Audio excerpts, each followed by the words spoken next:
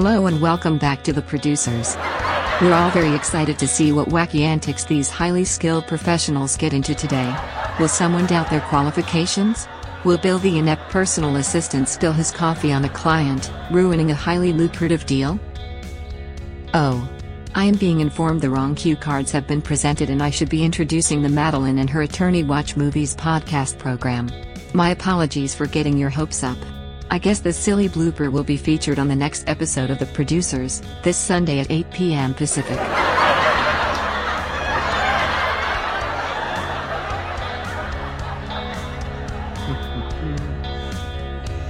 Okay, I am now started actually recording. Oh, okay, I'll stop breathing directly onto the microphone. That's okay. Hello. Hello. How are you? I'm well. How are you? I'm pretty good. It's good. Yeah.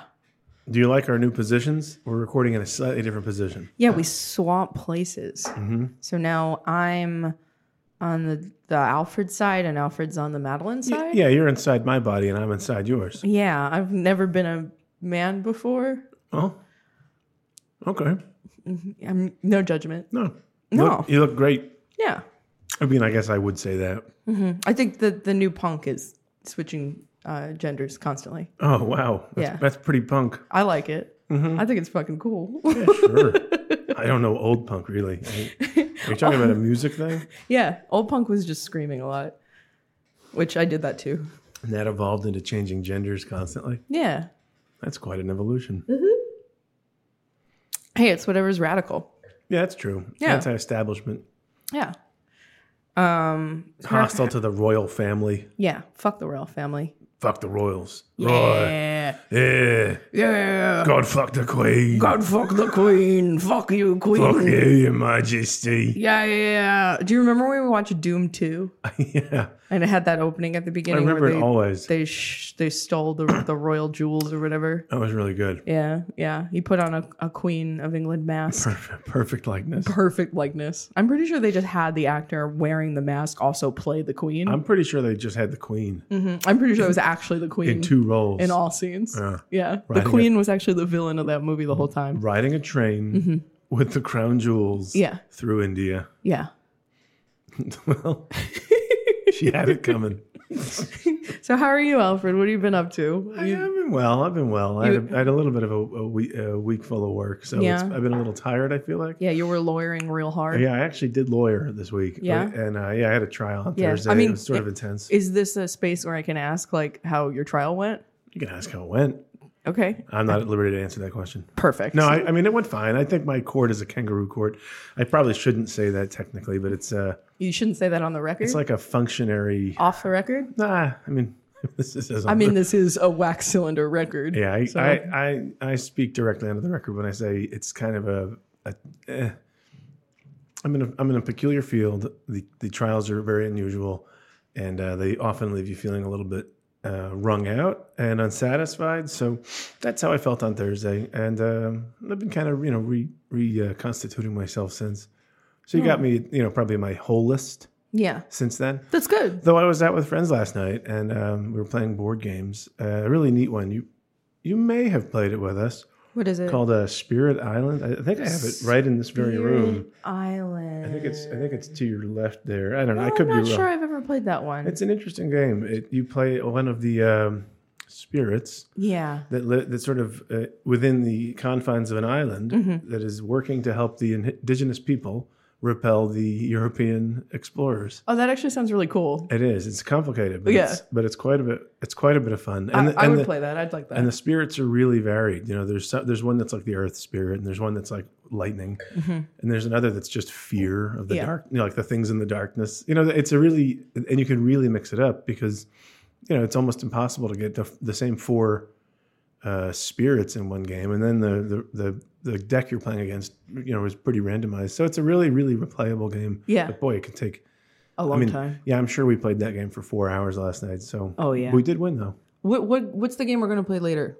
with the tower? The Return to the Dark Tower. I've not actually. played Return to the Dark Tower. I see the box over there. That box is sick. Yeah. That looks like a metal album. It does. It looks like something you paint on the side of your van. Yeah. I think it looks like it's going to be a lot of fun. It's a little bit Controversial, potentially. Because, Oh.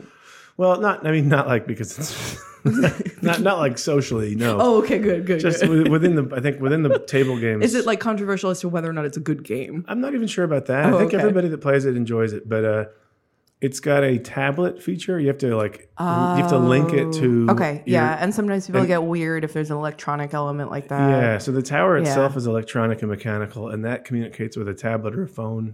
And it spits out tiny skulls. That's right. It barfs up skulls. I can't wait. I'm so excited. Yeah. When we play board games normally, like around watching movies and recording this podcast, we eat at On the Border and other large chain restaurants, and then also play board games. Yeah. We don't talk about the board games enough. On the podcast? Well, Yeah. I think that there's a lot to say about it, and that would kind of, I don't know that we need to. We could just name the board games. You want me to just do that? Scythe. Oh, great. Love it. Scythe is my favorite. I haven't played that one in 2 years probably because of the pandemic. Yeah. It's just been hard to get a group It's a together. hard game. Yeah. Yeah. Yeah. That's probably the entry. So Scythe is probably the game that that is the level of complexity that I most enjoy. I think Spirit Island is a higher degree of complexity. I strongly suspect Return to the Doom Tower, whatever, Dark Tower. I strongly suspect this is much less complex. Yeah, my guess was it would be on the easier side considering the general appearance of the game. Yeah, and it's cooperative, so we can all work together instead of trying to hurt each other. Which That's I think fun. It's it's us against the tower. Yeah, I like cooperative games where the chance of winning is slim, quite honestly. Like that's something I enjoy. Yeah, I don't if know. it's hard to win, but you're all working together. So you probably would enjoy that one right there, Eldritch Eldritch Horror. Horror, yeah. The one time I played it, I really liked it. Yeah, we played that a few times. Oh, well, I guess not together, but Yeah, I there's really a learning like that one curve too. on that guy. Yeah. Well, sort of. It's a funny game. You're just playing, a system, really. Anything else here that it's, yeah. it's well, funny. we're I gonna have play King's Dilemma later, which I'm really excited yeah, about. I have a lot of games that I really enjoy, and I now realize that many of them are not in this room. Root is excellent down there. Yeah. Fury of Dracula can be a lot of fun. That's a great name. With the right people. And now that's a game where it's a team of 4 players playing against another player. Yeah. A 5th, who is the Dracula. Oh, so this is a what do you call it? Asymmetrical? Well, yeah, it's asymmetrical. Yeah. Asymmetrical kind of means a few things, but yeah. Well, in like video gaming, an asymmetrical game is like the Friday the 13th one, where one person plays the killer and everyone else plays campers. Well, yeah, sort of. Yeah, It really, that's an asymmetrical video game. It really just means, I think, that you're not all using the same kit. Yes, it So, does. so but in a way, that's Street the Fighter 2 is term. an asymmetrical game. Yeah, but people don't label it that genre. they It's a don't. genre. I'm in sure it's a video fighting gaming. game. Yeah. I know. Asymmetrical. So Scythe is actually technically an asymmetrical Yeah, because one worker person is. placement, engine building game, Yeah. war game. Yeah. They're all pretty good. You want to know what I did last night? Yes, I went to a Mets game. I did. I think I knew that. You told me that. And that's a lot of fun. Yeah. Who won the game? I believe the Mets won, but we did leave during the bottom of the 8th. But it was 5-1. It was Mets versus Braves. Beat the rush. I'm not a baseball person. I'm not a sports person. Matt really likes baseball, but he's a Yankees guy. But the Mets have been playing really well this season, I hear. Oh, yeah, I think they're the Everything best I'm team. going to say right now, I learned last night at the Mets game. Well, you don't sound like it. But yeah, so we got really good tickets gifted to us from somebody who works at the company, the large Wall Street company that I work at, and formerly worked very closely with my mother. So Gray's Papaya. Gray's Papaya. The large Wall Street company I work at, Gray's Papaya. Yeah. Hot dogs. Somebody got you a hot dog. But yeah, so he gave us his season tickets, which are like right above home plate, like between home plate and the first base. And they're in like Right a above club. the dugout. Yeah, right above the dugout. And like the cameras were directly in front of us. And like it was club access. So we got all these free hot dogs and Gray's free Papaya. burgers. They treat you well. Yeah. And I bought a $18 beer. What kind? Yeah, it was a Coney Island beach beer or something. You enjoy Yeah, it? Coney Island makes a good beer. Yeah, I did. I liked it. Good. Yeah, But, baseball's really well. It was a great game. It's really good to see it in the Yeah. in the stadium. Yeah, it was a great game. The Mets were playing really, really well. Their pitcher was on fire. How hot was it? It was about 94 degrees. Do you think that was because the pitcher was on fire? It may have contributed to it. The sun had gone down, so you'd think it would have gotten colder, but maybe the heat of the pitcher kept the temperature in the stadium up. Did anyone attend to him? They took him out in the 8th, but no, they didn't help him at all. No. But anyhow, so there was one inning where they got like 3 runs, And it was like, Matt was telling me that it was the what is the Brad Pitt movie with baseball, Moneyball? Yeah, that's the one. That it was the Moneyball strategy. They just walked. They loaded the bases, and then they got a guy on who like hits home runs.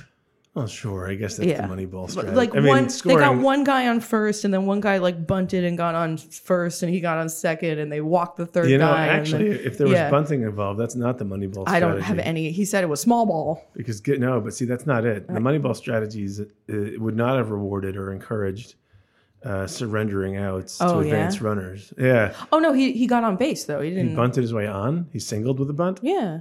Well, that's just nonsense. I don't know. Maybe I got it wrong. Like I said, I'm not a sports. I think person. Matt got it wrong. No, I think it's more likely I'm explaining. I'm 100% confident that Matt's a dumb. No, Matt actually like knows and watches baseball. Yeah, well, maybe he's right then. It's definitely me. I wouldn't drinking my 20-ounce beer in 94-degree weather and remembering everything Matt said over the course of 3 hours as if it was one sentence. Well, the real premise of Moneyball, to my understanding, is that it's about a sort of a structural perspective about building a baseball team. Yeah, and so it's really about seeking out players that are not being appropriately valued by the general That's what he was talking managers. about, and then ordering them correctly and like. Well, sure. I mean, that's building a lineup is Matt good. said a lot of words, and I remember 3 of them: bunt, Moneyball, and base. That's small ball. I remember he said small ball at one point, and I went, "That's the funniest name for anything." Small ball. I got excited about. But small didn't ball. they score with a? You said they loaded the bases. Yeah. And then what was the hit? What was the? The guy hit well. They got like 2 runs off. They didn't hit a home run though. No, they didn't. No. There was no home runs the whole night. So I never got to see the apple come out of the floor because there's a giant apple in Citibank that that's like Mr. Met. He lives there. Mr. Met. Ancient baseball monster. Yeah, eat your baseballs. Why aren't you eating your baseballs, Mr. Met? We have this ongoing joke about our friend Richard kidnapping Mr. Met and not understanding that it was a man in a mascot suit and trying to feed him baseballs. It's like the movie Tusk. Yeah, actually, it's very similar. We actually wrote Tusk years before Kevin Smith, in like some high rage, thought he was the smartest guy on earth and made that joke. Yeah. We are better than Tusk, is what I'm saying. We're better than Kevin Smith. This podcast is superior to Kevin Smith's Smodcast or whatever the fuck it's called. I don't know. I one time I saw that he had a podcast or an episode of a podcast titled "The Fat Man on Batman," and Shut up. I found that so endearing. I've been a fan of his ever since I saw those words. That's actually kind of funny. You know, My hate for Kevin Smith. What do you call it when something goes up and down? Ebbs and flows. Yeah. Waxes and wanes. Waxes and wanes. But right. So are you at a low ebb right now? I don't remember. I'm probably Are somewhere. you at a high flow? I'm probably heavy flow right now. Anyhow, so it was just like a really good like couple of plays, right? And they scored 3 runs, and I was starting to get really into it, and I'm jumping on my feet, and I'm like, yeah, like, and the whole place is just fucking exploding because the Mets are like killing it. And I turned to Matt and I'm like, this feels like wrestling right now. Because I know you know this, but I doubt I've ever talked about it on the podcast. I love wrestling. I like to watch wrestling at home with friends, but I love going to wrestling shows. Yeah, and you're referring to the professional wrestling. Professional wrestling, like WWE stuff. Although I go to indie shows. The big show. Yeah, so we go to JCW, which is Jersey Championship Wrestling, which used to be down the street from your place. From the old studio. Yeah, and like, yeah, so I go out of my way to go to a lot of indie You've seen him in wrestling Newark shows. at the Prudential Center, I think, right? Yeah, I went to AEW. Yeah, there. you're a big deal. Yeah, like I go to a lot of wrestling shows. For you, that is a big deal. It's the only sport that I'm really into, and I think it's funny because it's like a scripted sport. So even though these guys are like incredible athletes who are doing insane shit, everything's kind of written in advance. Yeah, they get that rap for being fake or whatever. But fake and scripted are different things, and it's scripted, and even to a degree, because how often does something go wrong? It's realer than most movies. Yeah, I mean, way realer than most movies. And it's faker than most sports. Yeah, but like things will go wrong, and they have to improvise. Yeah. Like I saw a guy get a concussion in the first 30 seconds of his match, and another wrestler ran out and did the match. Yeah. So like. It's not. Well, that's nice. It's not fake. It's just. worked. Yeah, no, it's their real blood. Yeah. It's their real blood. It's not ketchup. And sometimes they even just cut themselves a little so they get blood. Yeah. Yeah. It's a rough game. Yeah. The Punisher did that in an episode, and I was like, I loved screaming. I love he the did a movie. wrestling trick. Oh, really? Yeah, he had a razor blade hit and pretended to get hit by a Netflix car series? and like gave himself a cut. And I'm like, he's a wrestler. That's fun. Yeah, but right. So the stadium like exploded, and I'm like up on my feet yelling. I'm like, this feels like wrestling. And Matt's like, yeah, it gets really exciting. And then a little later, the Braves got a run. Everyone went to sleep. Everyone fell asleep. No, the place turned. Like everybody was swearing and they were angry. And I'm like, what the fuck is going on? And that's when I realized that it was real anger. Because in wrestling, because I said it's kind of worked. The anger from fans is not real. Part of the act. Yeah. Like we're into it. We're performing. It's more like with church. the talent. Yeah, it's way more like church. Honestly, I love that wrestling. Going to a wrestling show, especially a small indie wrestling show, it's like going to a like town church service. Small indie church. Yeah.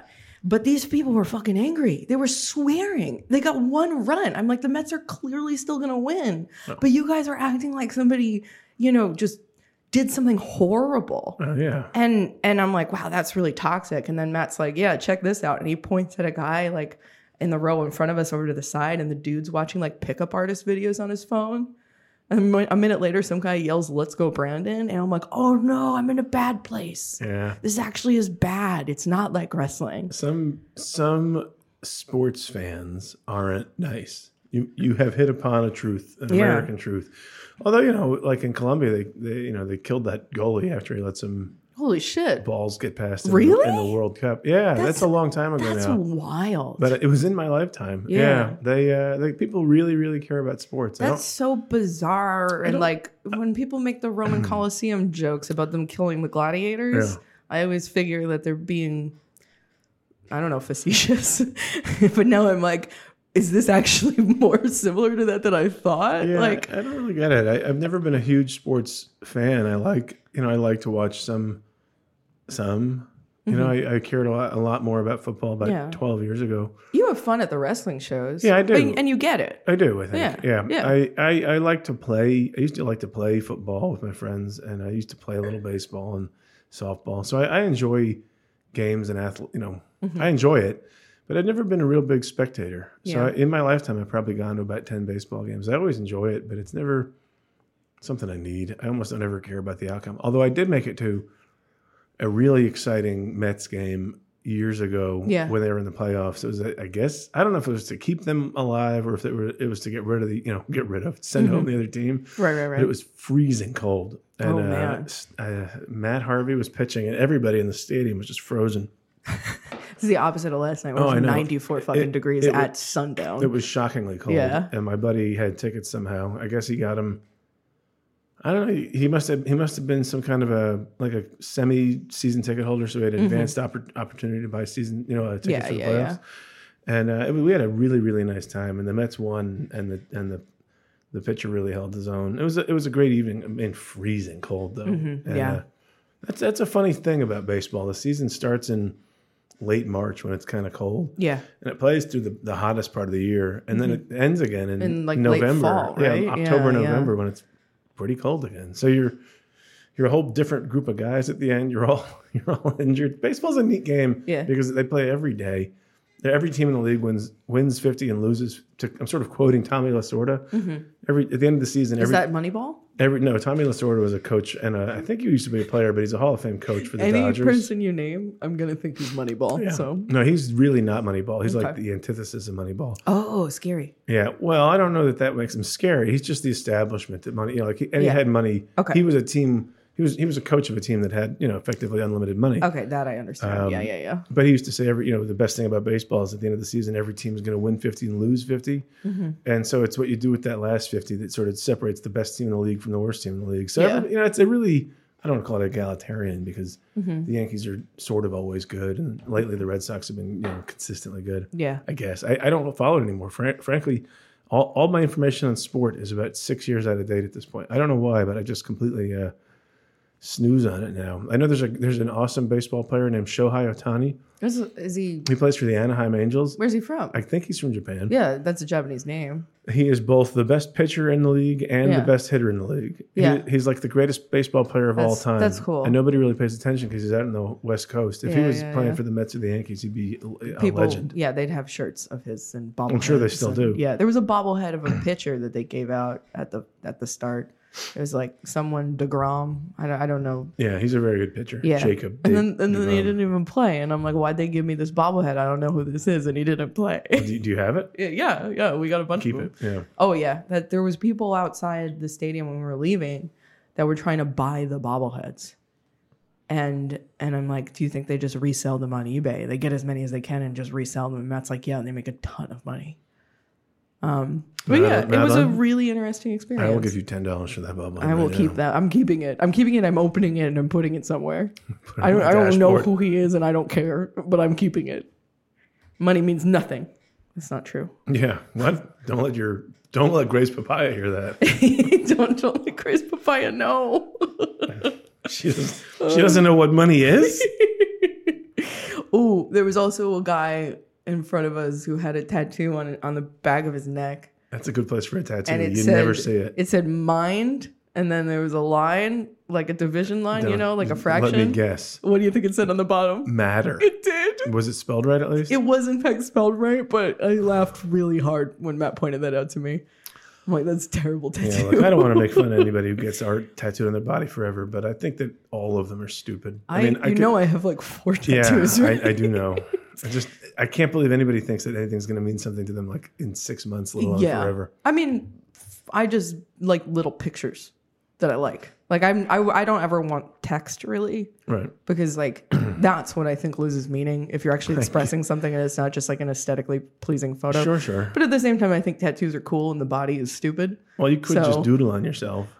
Yeah, but then I'd have to do it every day. That's true. Yeah, and also you don't get stabbed over and over again by a small needle, which rules. Okay. Yeah. Well, okay. Yeah. There's the counterpoint. Mm-hmm. I shouldn't be mean. Everybody's got tattoos. I love tattoos. It became real popular in the mainstream culture. It's not reserved for sailors and bikers anymore. Like one of my favorite like things in watching like movies where there were people who were like bad guys, like they were prisoners or they were a gang, and like the thing that would define them visually would be tattoos. Yeah. And like how lame that is now because everybody has tattoos.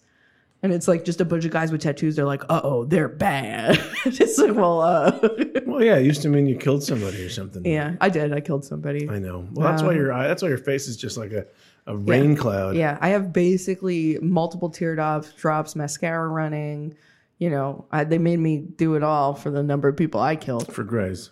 For what? For Grace. Grace? Papaya. Oh, for Grace Papaya. Yeah, that is what they hired me to do. Yeah. I am a professional hitman for Grace Papaya. They worked you in. They worked me in. They get me worked up, and then I take care of business. Mm-hmm. Sometimes they let you see a baseball game. Yeah. You want to know? Here's a smooth segue. Speaking of tattoos, I did watch the entirety of The Bear the last few days. Oh, good. I really like that. I watched that. I loved it. I thought it was so great. Yeah.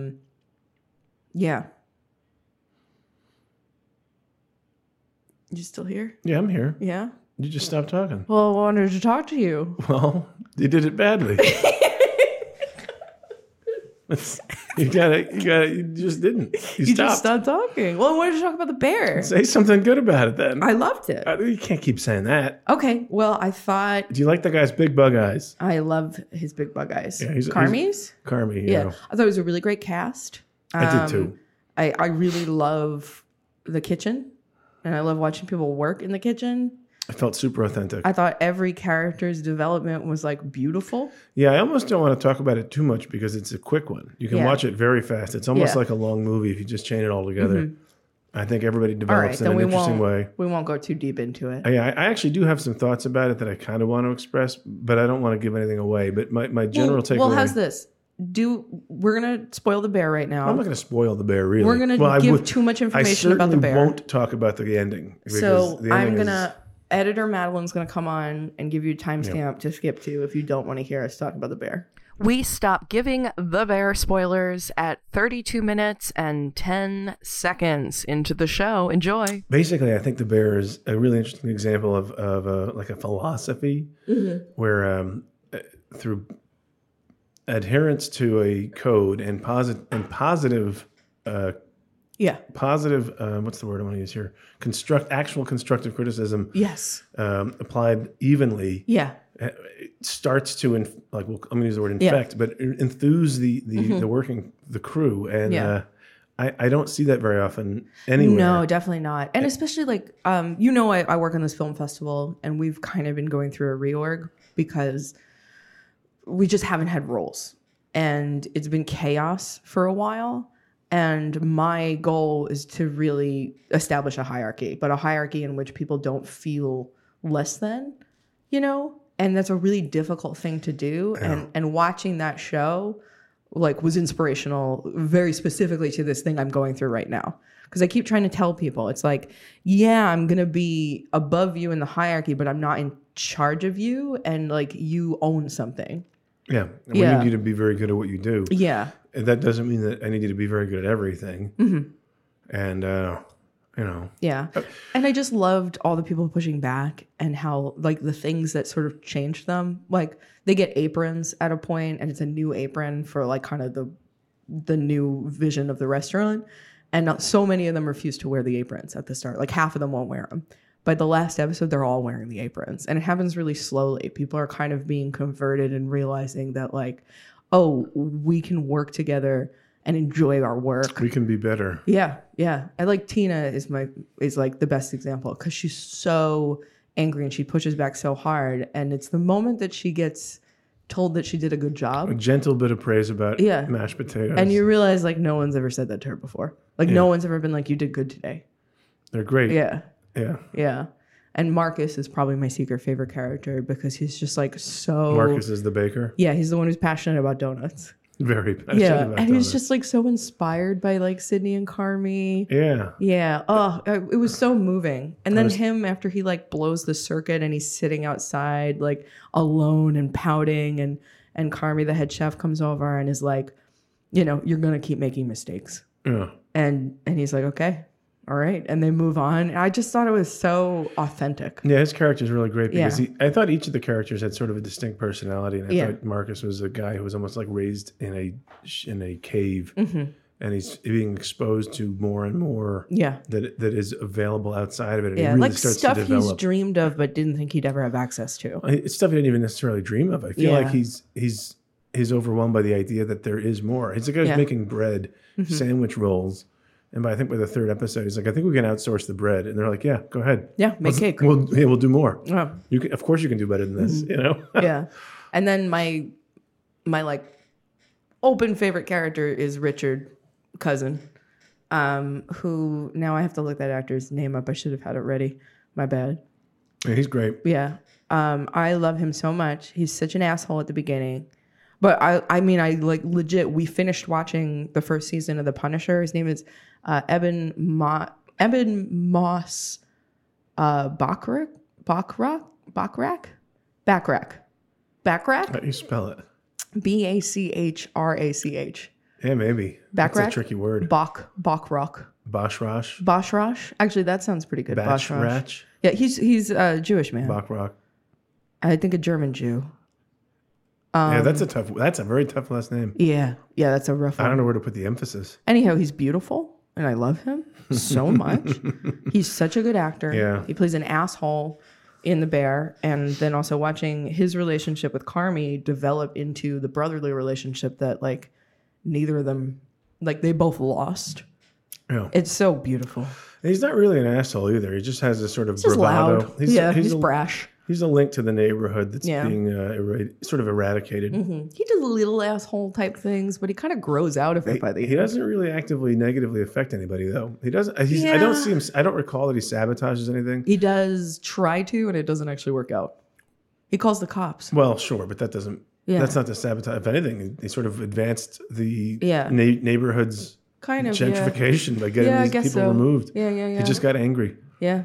And it was because the sous chef Yeah, Sydney sort of did a better job. Yeah, she changed it anyway. She changed it and allowed them to stay. He's like, nah, I don't want.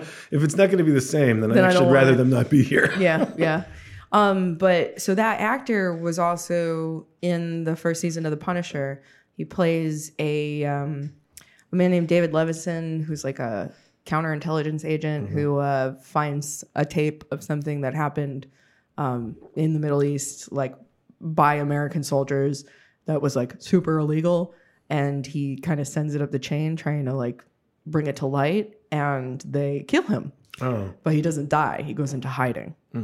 And kind of, so he's this, like lanky, like Jewish guy in a bathrobe who's a hacker, and he like teams up with the Punisher, and he's so good, and I love him so much. And his, dynamic with the guy who plays the Punisher, John Bernthal. Bernthal, Who also shows up in The Bear, which I loved, like seeing them both again. No spoilers, but yeah. Yeah, I mean, we're Actually, skipping over this part. It feels part. like there's a cameo in almost every episode. So It's great. I love Joel McHale showing up as the New York chef. I lost it. I'm like, is that Joel McHale? That beautiful man, Joel McHale. Ice cold. Yeah, one of my favorite things. So do you know who Julie Klausner is? Yeah. Yeah, she also fawns over Joel McHale like I do. A lot of people do. And I think it was an episode of Double Threat, a podcast that she does with Tom Sharpling, where she was saying all these really just like grotesque sexual things about Joel McHale. And like he's so handsome. Yeah. She's like, he's so handsome. She wants to kiss that guy. I want him to, you know how you like put your thumbs into an envelope and peel it open? I want him to do that to me.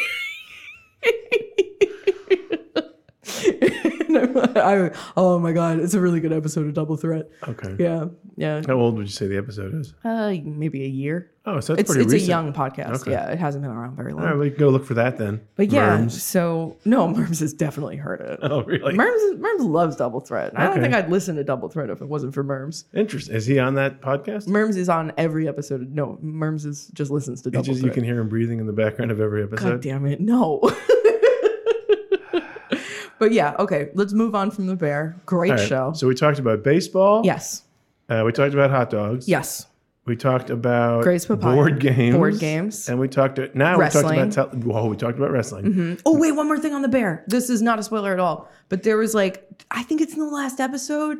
We were watching it and I'm like, what is this Peter Gabriel jam playing right now? I was so into it. And then I looked it up and it was John Mayer. And I just didn't know John Mayer was good. John Mayer's great. My I saw God, him yeah. live like 20 Yeah. years ago. I didn't know he was good. He really plays the hell out of a guitar. Yeah, I think I just didn't like those early singles that were a little too like mushy. Yeah, I Like, think all his singles are soft. Yeah. Blue. Yeah. He moved out to like Montana or something to really hide. yeah, but it was this like really Peter Gabriel sounding He's a very like talented rock guitarist. song. I was so into it. So yeah, I guess I like John Was, Mayer. was now. that one that goes, "Your body is a No, wonderland. I don't like that one.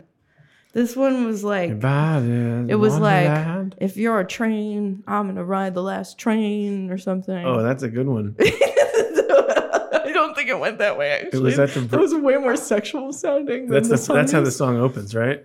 Uh, I was a train. I want to ride the last train. I'm taking the last train home. Last train. Sledgehammer. I can understand why you thought it was Peter Gabriel. Real sledgehammer in it. Sledgehammer. Yeah, But I actually do like him. I don't know why I'm doing that voice. No, he's good. He's Yeah. really good. I was shocked. Yeah. Yeah. Great. No, so now we talked about John Mayer. Girls become Oh, what about mothers. the rehearsal? Have you kept up with the rehearsal? No, I've not. I've only seen the my one episode God. that I watched with you. It grows. It builds. It's funny. I saw this article, I think, in the Wall Street. No. Not Oh, what is am I this a talking guy about? who completely didn't understand anything about Nathan Fielder I talking kinda about how think he's so. a weird narcissist? Or like a bully? Or Yeah, something? I'm like- I read the first half of this article. What was it in? It was in the I New think it was Yorker. in the New Yorker. Yeah, it was the New Yorker. And I I read this too. This guy doesn't get it. Or at the very least, I don't share his opinion. And honestly, I don't need that point of I think if you view. completely don't understand something, Or if you go out of your way to see not- it in a yeah. light that is disfavorable. Yeah, then maybe you shouldn't write about it. well, I don't know. I mean, other people are potentially going to see it that way. So Yeah. that's an opinion that a person is theoretically allowed to Yeah. publish. But I don't think it's it does wrong. feel like it misses the point on purpose. Yeah, but it does. But to that end, I That don't he think. just found that it's so revolting that he didn't want to engage with it at a serious level. Yeah, this sort of I don't necessarily want to talk about them because I only saw the first episode and I really thought it was incredible. But what do you think of this guy, David Zaslav? Who's that? He's the CEO, I guess, of Discovery Plus HBO Max. Oh, is this the was like the shredding male content. programming stuff or? I don't know about male. Oh, I think it was something like everyone at HBO is a man and everyone working on Discovery is a woman, and Well, these are Discovery basically conquered HBO somehow, and he's shredding. I mean, I can tell you how. He's removing content. Well, it's wild. AT&T.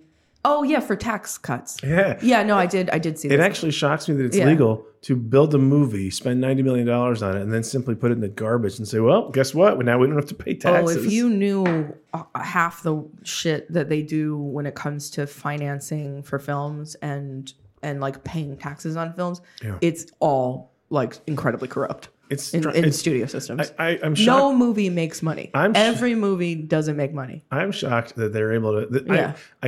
I'm starting to feel like this guy might have done too much too publicly. Yeah. And I wonder if he's going to that's actually. why he's making so many waves. I wonder if he's going to inspire the tax code to change, or somebody to take a look at it. Like it does strike me as outrageous to think that you can spend $90 million on something and possess it, and say, "Well, we lost all that money." Well, that's ridiculous. Well, that's every Hollywood film. It's just they don't publicize it like that. And now they have. Yeah, he did a bad job. He broke the rule. He broke the magician rule. You don't show how the trick is done. If I bought a car, a Lamborghini. And then I was like, well, guess what? I that's a tax write-off. I bought that car. I mean, that's every Marvel movie. It doesn't make any sense. That's every Marvel movie. None of them have ever made money on the books. It's all under the table stuff? Mm-hmm. Yeah. All that Chinese money? Well, it's... Oh, God damn it. I mean, you're kind of... I'm not wrong. There is something right about that. There's a lot of money coming in from like other countries and all that. But every studio film... The books are cooked, all of them, universally. It is like a widely known, unspoken truth. Yeah. Yeah. And this guy just spoke about it. Yeah. I think somebody outed him. I think the guy who wrote Men in Black. Might have been Men in Black. He publishes a. Who wrote Men in Black? I don't recall. I could. And it may not be him, but I think he tweets every. I would love that. Every year on the anniversary of his contract. That Men in Black's never made money? Yeah, because he's supposed to get some share of the profits. Yeah. That is correct. He's like, I know this. Incredibly, it's shocking for me to report. They've now made a 5th sequel to this movie, but the first one's still yet to turn a profit. I've never been paid. Yeah. It's hard to believe. Yeah, it's all fucking terrifying and bad, and no one who has money pays taxes. It's really cool. I love the world. And then when we pay taxes, they all go to what, like military and cops? So fucking cool. Yeah. Yeah. My taxes go to the companies that cut down trees. Yeah. Specifically, I direct them there. I put a note in every year. Not my trees though. Other trees. Other people's trees. I hate trees. I want everyone to be the envy. I am waging a war. I want to be the envy of everyone against trees. Yeah, I'm the arborist. That's your criminal name, and this is your criminal, like your villain, super villain plan. Yeah, I did find a tree that has those awful moths, the lanternflies. Mm-hmm. That one's got to go, I think. Yeah. Well, that's too bad. It is too bad. Yeah. But yeah, keep watching the rehearsal, and then we'll talk about it, because it's fucking wild. I'll think on it. I'll tell you this. Yeah. The Great is excellent on Hulu. I don't know what that is. About Catherine the Great. Oh. Is it like old-timey shit? Do you know the movie The Favorite? Yeah, I love The Favorite. It's the same guy has made a TV series called The Great. Yorgos is doing a TV? I think so. Whoa. Well, I don't know that he's directing it, but he's got something to do with it. But he's involved in it in some way. Possibly the writers are the same. I don't actually know the extent to which it is, but it is a similar sort of slightly modernized, not modernized. Yeah. It's set in the appropriate time period, but they speak with a slightly more comprehensible, vernacular dialect. It's a very fun series. I really, really like it. I strongly recommend it. All right, I'll look into it. I have one other thing written down that I wanted to talk about. Okay. There's this movie called The Conspiracy that I just watched. Well, between this podcast and the last one, we watched. I know that we watched 3 movies that are the same. We have 3 movies in common. We watched Nope. Yeah, we did not. It did not kill us. We did not die. I'll just tell you that movie did not kill us. We simply just did not record. Yeah. We liked it. Which, I mean, many would akin to a form of death. If you are not recording, you may as well be dead. Yeah. Everything must be publicized. That's correct. Yeah. We did like it. We both say thumbs up. Go Oh, see wonderful. it. Yeah. Absolutely loved it. I really liked it. I think I'm going to go see it again. I think it's got levels. I think it's neat. Yeah. I told my mom to see it. Gave me the creeps a little. It's fun. I like that movie. Yeah. Good time. Double thumbs up. Then we both watched Not Okay. Oh, yeah. We did both watch Not Okay. Not together, but Which we I both thought was fun. happened to watch Not Yeah. Okay. I thought that movie was better than it had to be. I watched it because there's these two guys from this YouTube channel called Mega64, and they do these year-end videos. It's Aaron and Todd, and they just kind of yell and say horrible things about video games. Urine videos? What? Did you say urine? YouTube. I think when you go back and listen to what you said. I probably said urine. YouTube channel called Mega64, and they do these year-end videos. Okay, I said year end. Year end. I think you said they do these urine videos. They do these piss videos. where they just yell horrible things. They make these piss tapes where they yell horrible shit while they pee on video games. Yeah. I mean, I probably wouldn't watch it, but I'm sure there's an audience. It does feel like it. But they make a cameo in Quadrant that where that's they're not being like served. they're like saying horrible things about the girl from Not Okay, and I thought that was really funny, and that's why I watched it. And then I just like overall really enjoyed the movie. I thought it was like Ingrid Goes West light. Yeah, you said yeah. I've never seen Ingrid Goes West. I really but, like Ingrid Goes West. I thought Not I found Okay that was- movie upsetting, honestly. I thought Not Okay Yeah. was good. Yeah.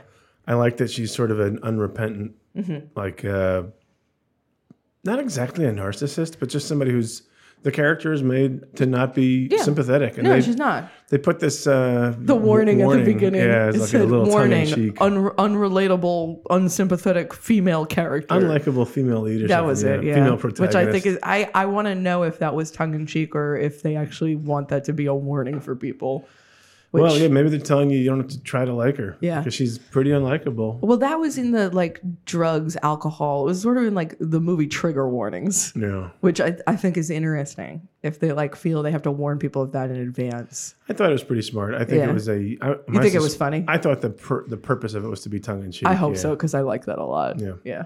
And then we saw Bullet Train. Yeah, which that's what we're going to talk about. And I'm not even sure that movie's technically been released yet. It was. We saw it was released, early access. It was released this This weekend. Friday? Yeah. So it's Okay. been out for like 2 days. Yeah. All right, plenty of time. Then. Yeah. Let's And ju- I watched this let's movie just start at the ending. called The Conspiracy Oh, right. You were about to say that that. I want to tell you about. Okay, what's it about? So it's a found footage horror movie, like I watch all the time, made in 2012. And it opens with two documentarians meeting and deciding to like film and interview this like 9/11 truther. Okay. That's the premise of the movie. It is the opening of the movie. Okay. Basically, he's a conspiracy theorist guy. Like he's really in the 9/11 trutherism kind of, the scene where he's got a whole big, thing he wears on his back and sets up in parks that's got all like 9/11 truther stuff on it and all these like conspiracy theories going back to like the JFK assassination back and goes and rants into a megaphone about that at people. And so they start filming and interviewing him, and then the guy just disappears. And the conspiracy theorist guy, the truther. The truther. Okay. And then they take all of his stuff, and one of them gets kind of into it. Listen, 9/11 conspiracies are surprisingly easy to get like bamboozled by. Yeah, but I also so I guess my question to you is, do you think that's like, basically the movie kind of goes down the rabbit hole and winds up finding, some secret society and they get involved with that, but it never dismisses this stuff. I remember And back they in, show a lot of Twin Tower footage. Yeah, I remember back in 2002, I was like haunted by it. I couldn't Yeah. figure it out myself. Yeah. My friend says that most 9/11 conspiracy theories are they're inextricably bound to racism. That it all the leads idea- to white the- supremacy, the anti-Semitism. White Americans can't imagine that Arabs could attack and effectively could do something like cripple that. hurt us. No, it absolutely. He's dead on with Yeah. that, and I think it's like revolting Yeah. to use that as a launch point for a movie. Yeah, but And to never dismiss it, I don't know. especially when they're like talking about all like the Rothschild shit. And Well, like, that's tough too. Yeah, that's Yeah, very like, coded. it's super coded. Yeah. It's all the same. They used real conspiracy theories that are popular online. And it was really interesting to me that in the last 10 years, that kind of the tone of this stuff has barely changed. It's kind of all the same shit. It's just grown without evolving. but the tools to communicate it to people have evolved, so more people are falling for it. Yeah. But it's all fucking, white supremacy and anti-Semitism at the end of the day. And like they used that as the jumping off point for a movie about like investigating a cult. And I think that's like ethically fucked up. Sure. Yeah. But I mean, there's lots of movies that are about murder, and that's bad. Yeah, There's lots of but movies that are about rape, and that's bad. I mean, there's lots of movies that are bad that Yeah. start from a position about people that are no good. Well, that's not my point. My point is that they showed footage shot from below the Twin Towers of the plane crashing into it, and then they never dismissed these conspiracy theories. Well, right, but In fact, the it's plot of the movie says that they're all real. yeah, but it's found footage, isn't it? I don't watch a lot. You Yeah. watch a lot of found I footage. do. I watch So a lot of found footage. You're a Goliath here. I don't guess know anything about I it. just think it's really lazy. Well, sure, you certainly didn't like this one. No, I mean, I did enjoy the second half. Yeah, but aren't there movies where people are like, not found footage, but Jordan Peele's second Us, right? Yeah. That's a movie that postulates that there's like a whole secret society of doppelgangers living in the tunnel system and they don't like disabuse you of that notion by the end of the what movie. about that is harmful to a viewer? I don't know. Maybe nothing is, but That's what I'm saying. Is I do think it's harmful to a viewer to present them stuff that is. I don't know. I guess that's your point of view, though. Yeah. I guess they think maybe you're grown up enough, or you've already made the decision that you think that it was an inside job. I mean, Mike, what's his name, made that movie, Fahrenheit 9/11. Yeah, that guy's a piece of work. There's a lot of conversation about 9/11, and I'm like embarrassed to say it, but I have had a hard time reconciling the idea that a plane could knock down a skyscraper. It just seems hard to believe. Yeah. I believe that a plane hit it. I believe that all those planes, all those people died. I fully believe everything that I observed occurred. Yeah. I mean, I will say the video that they chose to use in that movie made it very obvious how it happened. Yeah, but it's really just the physics of it. And I don't want to go down the path here of repeating but that's conspiracy stuff. That's not the stuff that's in the movie. Okay. It's the political stuff that relates to. Yeah. I watched a lot of those insane videos back in the early 2000s. Did you really? I was in college when it happened. Yeah. I was 20 years old. Yeah, I was in 9/11. high school when it happened. And it was just it was the sort of the beginning of the internet. It was the sort of like people were still trading these DVDs that had, Faces of Death, loose change. Well, not faces. That I don't like to watch people die per se. Yeah, I mean, Faces of Death is a. I know it's gore basically, right? Yeah. It's like newsreel footage that didn't make it to TV. It's half fake too. Oh, well, that's nice. Actually, that makes me happy. Yeah. But people would pass these DVDs around. One was called Loose Change, which is a pretty compelling pseudo documentary. Oh. Well, it was about all the little things that don't add up, And see that stuff is fascinating. There's another one called Zeitgeist, Yeah. which was like a pretty popular on the internet. So I've seen a lot of these peculiar videos, and they're made in a way that's pretty compelling. And I mean, that's how Flat Earth became so popular. I have pretty good critical thinking skills. Yeah. I'm like statistically good at critical thinking. Yeah. And I will also say, like, I'm not dismissing, the idea that maybe there's shit we don't know about 9/11. That's fine. but we don't have to talk about this just anymore. Like taking stuff that's legitimately harmful, Right. and using it to craft make an entertainment. It would be similar to making a movie about Sandy Hook, and the point of it being that it wasn't a gunman. It was like a boogeyman. There we go. You got it. That's exactly and what I'm saying. Now you've got actual trauma that people continue to endure that as the you're subject kind of a movie popularizing. that you're not exactly belittling because you're not disacknowledging the death and the loss, but you are misplacing the actual root of it all. Also, these guys are Canadians who made this movie. Only can rot in fucking Canada. There we go. Yeah, fuck them. Enjoy your poutine. Yeah, I love poutine. Enjoy your healthcare, dorks. Enjoy your healthcare, nerds. Oh. I hope there isn't a timber fire at the old mill. I hope the Mounties don't come for you. Is that? I don't. Yeah, no. Okay, cool. That's a harrowing threat. Isn't there like a lot of moose up in Canada? They're all. I hope you drown in a vat of maple syrup. Yeah, bitch. Yeah.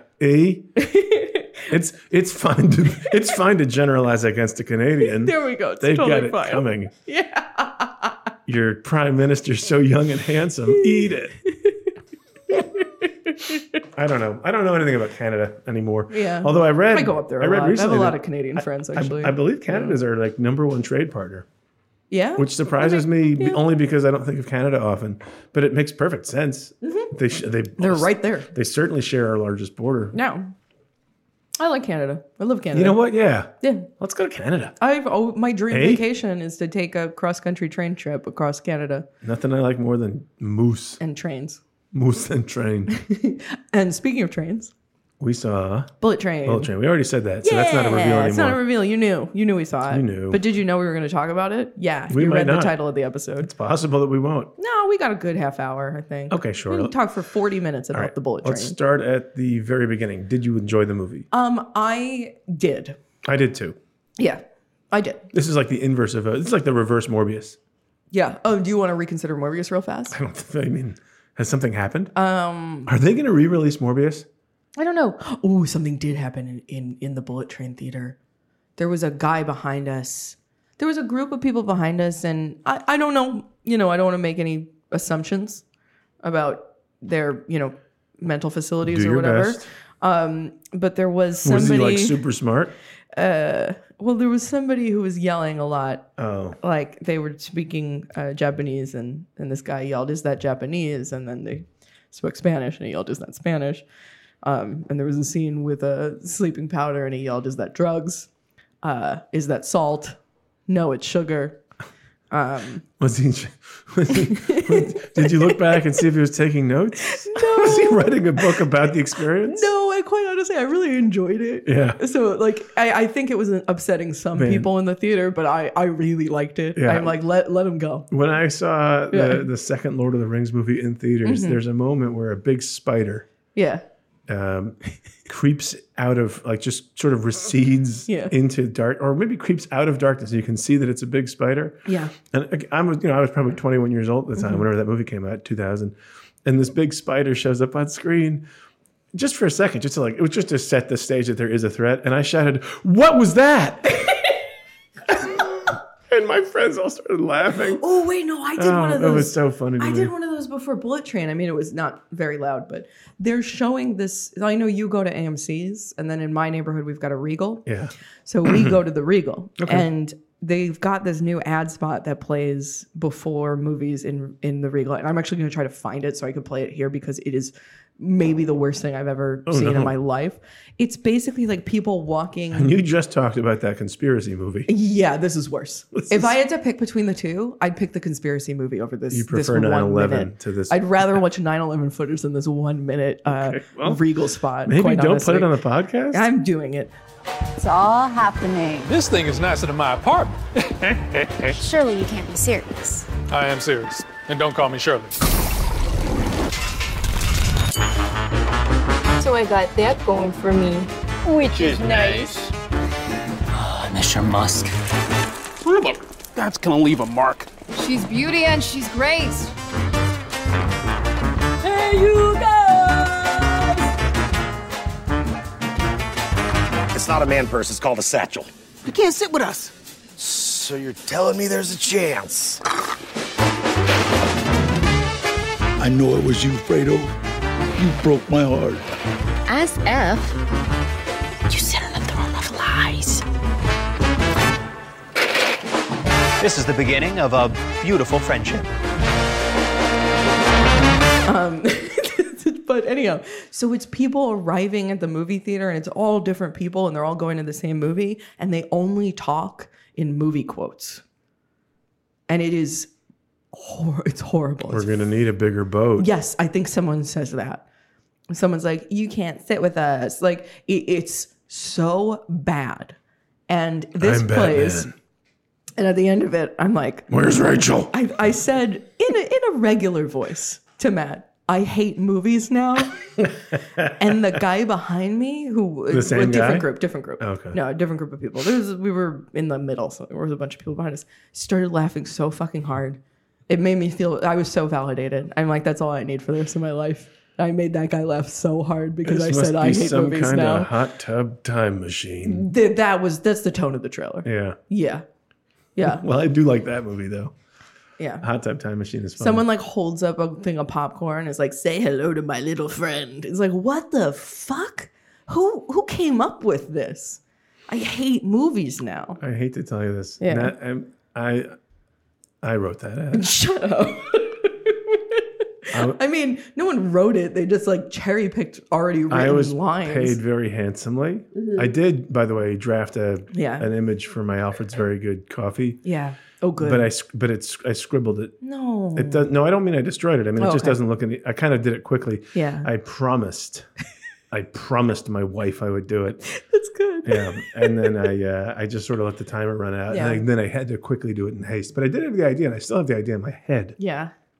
But I'm a very poor artist, so I have a very difficult time bringing the visions in my head to life. But you succeeded with this Regal trailer, it seems. Well, I mean, the objective was to make you sick. The objection was to make you on the verge of vomit. I wanted to see if I could cause you pain, physical and psychological pain. You did a really good job. Mission accomplished. That's from that movie. I really think. Wait, God damn it! I really think that they're. Houston, we have a problem, and it's Madeline's response to my trailer. I think they're just so desperate to achieve the Nicole Kidman AMC trailer virality. I don't know. People are obsessed with that Nicole Kidman. I'm increasingly of the opinion that the people that run companies have no idea what they do. They don't. They have no idea what their companies do. No. They don't know what people actually like and what people are laughing at. No, they don't. They don't know that one has value and one doesn't. Yeah. I mean, people are laughing at the Nicole Kidman thing because it's weird. It's very weird. It's really weird. She speaks both, what's like the word? An alien. Dietetically and non-dietetically? Yeah. Dietetic? Oh, yeah. Sometimes she's talking with her mouth open and sometimes her mouth is closed when she's talking. Right. Sometimes her mouth is closed when she's talking, but sometimes she talks with her mouth open. And everything she's saying is weird. But it's all, and because here your emotions matter. I mean, it's like, well, what about my emotions in my therapy sessions? What about how I felt at my mother's funeral? Yeah, man. Nicole, slow down. It didn't matter.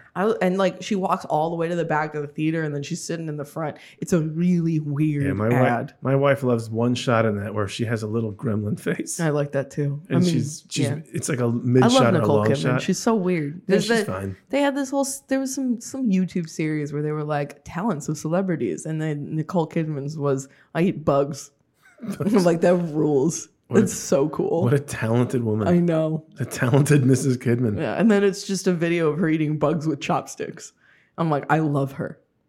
I'm Nicole Kidman, and I am going to eat a 4-course meal of bugs. I am here to reveal my hidden talent, eating micro livestock, cornworms. They're still alive.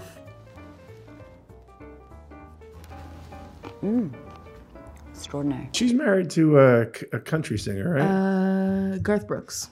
That doesn't sound right. I don't the think only she's one I could think of. Is it Keith Urban? I think it is. Yeah, there we go. I think it's Keith Urban. Carl Urban. Carl Urban. I fucking love Carl Urban. Yeah, The Boys is The good. Boysman. Yeah.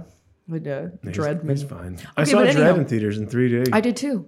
I love that movie. It's pretty good. It's Alex Garland film that he didn't get credited for. Oh, he wrote it? He didn't direct it, He did did write it, and I think he ghost directed it. Well, There's rumors. There's rumors. That could be totally incorrect, and I might be offending the director of Dread. But the rumor is that he ghost directed it, but because of union rules, someone else got credit. Well, sort of a complicated directorial movie, I would think. It's a great movie. I mean, it's The Raid, just done in a superhero universe. And I think it was released a little before The Raid. No, it was not. Well, I don't care about that. I mean, it may have been in America, but The Raid had blown up already. Yeah. I do know that they're basically the same, though. Yeah. Okay, so back to The Bullet Train. The Bullet Train. Which is basically The Raid on a bullet train. It is. So it's a bunch of hitmen for the most part. I think they're all kind of assassins. Can I say something before we get into it? Yeah, go ahead. It's a movie that I really like. It's a structure that I enjoy where it's like a puzzle that all the players are starting to realize they've been summoned to participate in. Yeah. And some of them don't quite put it together. But No. Some of them die before they can put it together. Yeah. You know what? We're gonna blow up Bullet Train. You should go see it if you want to see it. I would recommend it. It's not an IP that exists. It's not like a. It kind of acts like a. It's based on a book, a Japanese book from 2010. But but it is a original release. Yeah, unlike most movies. I like it very much. Yeah. And Brad Pitt has real charm. He's he does. fun. He's good in it. Everybody's good in this. He's actually. good in it. He looks good, and he. I there were points where I'm like, how old is he? Because he moves. Did we talk about his age on this podcast? Because I was shocked by how old. Isn't he like 50? He's 58. Oh my God, he's almost 60. Yeah, he's 2 years younger than Tom Cruise. Yeah, like he has a double so. for a lot of that, but he doesn't have a double for some stuff that I was impressed by. Yeah. Unless they CGI'd his face on so good, I believe he actually was doing some of that action. Yeah, he's really held himself together very well. Yeah, and he's not like it's not like a super actiony role. Actually, he doesn't do a ton of. Action. No, he actually has some of the best. He's got some good fight scenes. The best choreographed physical fighting scenes. Yeah, I agree with you about that. Yeah, he doesn't do a lot of gun work, but he does a lot of. I don't know if he does any gun work of hand-to-hand combat. Yeah. Yeah. Yeah, it's an interesting movie, and I saw some little video with David Leitch, the director, talking about how directing a movie that's sort of trapped inside a train is fun because it gives the action the added sort of restraint of physical space being very limited.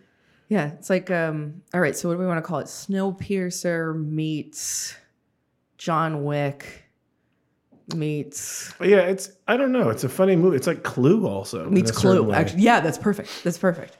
I was like, well, how do I get the mystery element in here? I really liked it. It has some really stupid humor. Like a lot of the jokes didn't land for me. Yeah. Mostly the jokes that were coming out of Brad Pitt's character's mouth didn't totally land for me. Yeah. But I'm able to kind of like put that aside. I love the action. I loved how it looked. I loved the complexity of the story and all the different characters, and the ensemble cast is unbelievable. To the point at which like there's a Russian mobster who's kind of like at the top of like the chain. The big bad. He's the big bad. And they don't show his face until very late in the film. And every time he comes up, I'm grabbing Matt's arm and I'm going, I can't wait to see who he is. Yeah. And then it was great. It worked out. The payoff was worth it. They got the right guy? Yeah. And I mean, go see the movie. I don't want to spoil it. Yeah, I do. Because, well, sure. We're going to. We're spoiling it now. Because it was Michael Shannon. Yeah. And I screamed. I was so excited. I'm like, is that Michael Shannon? Matt's like, yeah. And I'm like, are you sure? Are you sure it's Michael Shannon? Oh my God, it's Michael Shannon. And honestly, I fucking love Michael Shannon. At the risk of sounding like a dum-dum, he's talking to a handler for I'd say 60% of the movie. He's got a handler in his ear. I had no idea it was Sandra Bullock. I had no idea. She shows up at the end and they drive off together. According to what I read, it was supposed to be Lady Gaga. Oh, really? Yeah, and she had to drop for conflicts, and then Sandra Bullock took the role on, and she looked good. Her hair was short. She was adorable. Yeah, I thought she was great. Yeah, I liked seeing them reunited because they've been in so many movies in the past together. The Ocean's films is really what I'm thinking of. But is she in any of those movies? Yeah. I know that Julia Roberts is. No. She's in Ocean's 8. She's in the one without Brad Pitt. She's in the one without Brad Pitt. Sandra Bullock mumbles You're badly right. was my review of that movie. I ate shit there. I was wrong. Yeah. It was Julia Roberts. And also Michael Douglas's wife. Why can't I think of her name right Catherine now? Zeta-Jones. She's in the second one? Yeah, she's Brad Pitt's sort of counterpoint in the second movie. Either way, I liked seeing Brad Pitt and Sandra Bullock together. It was fun. I do feel like they've been in a movie together. They have. I can't think of what it is. They've been in so many movies. They have to have been in one together. Someone email Madeline and her attorney at gmail.com. Let us know what movie Brad Pitt and Sandra Bullock have been in together instead of me doing the IMDb work. Yeah, with that, we don't want that. No, we're not going to do that. And their careers are basically parallel to each other. They both came up in the mid 80s, late 80s. Yeah. They've both been effectively unstoppable the entire time. That's very accurate. Yeah. They must have worked together at some point. Yeah. But other than the two of those names. But Brad Pitt, you know what movie this also kind of reminds me of a little bit? What? Is The Mexican.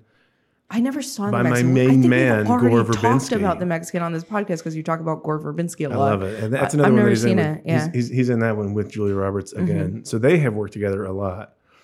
You should see The Mexican. I love that movie. I'll watch that. You want to do a podcast on that? I guess we could. I mean, I don't know if there's a ton. I mean, we keep doing new shit. So, like, let's do old shit. Yeah. Let's do The Mexican. People have had every opportunity to see. Yeah. I'd watch The Mexican again anytime. I think that movie's a ball. All right. So, Brad Pitt's the lead. He is Ladybug, who is a professional assassin who believes he has incredibly bad luck. Mm-hmm. And he's been sent on the simplest mission. He is filling in for another guy who happened to get sick. and it's just like a grab and drop or something, right? Drop and grab. Pick up a suitcase and step off the train. Yeah, like basically get on this bullet train going through Japan, I think from Tokyo to Kyoto, and grab a suitcase, get off the train, and you're done. You've won. And of course, it is far more complicated than it sounds. There are 2 more hitmen on the train who have been hired to get back the Russian mobster's son, who was kidnapped by another gang, and that is Aaron Taylor Johnson, who I knew from Kick-Ass before. You said he was in Marvel stuff. He's been in a few things. Yeah. Well, he was only in one movie, the Ultron movie. Damn, he aged well. He looks hot. Yeah. He is very attractive. Yeah. And good at fighting and funny. Yeah, and he's a fun character because he sort of is really, really well put together at the beginning of the movie, and as each sequence leaves him a little more bedraggled looking. Yeah, and he was playing opposite who is easily my favorite character of the movie, Brian Tyree Henry. Mostly famous from Atlanta. Who plays Paperboy, which I love Atlanta. Yeah. I need to catch up on the current season. The third season's interesting. Yeah.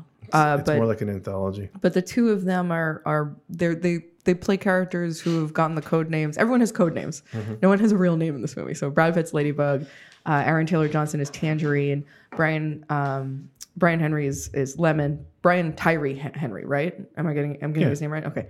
That's is Lemon. So Tangerine and Lemon, they're the twins, is what they're known as in the industry.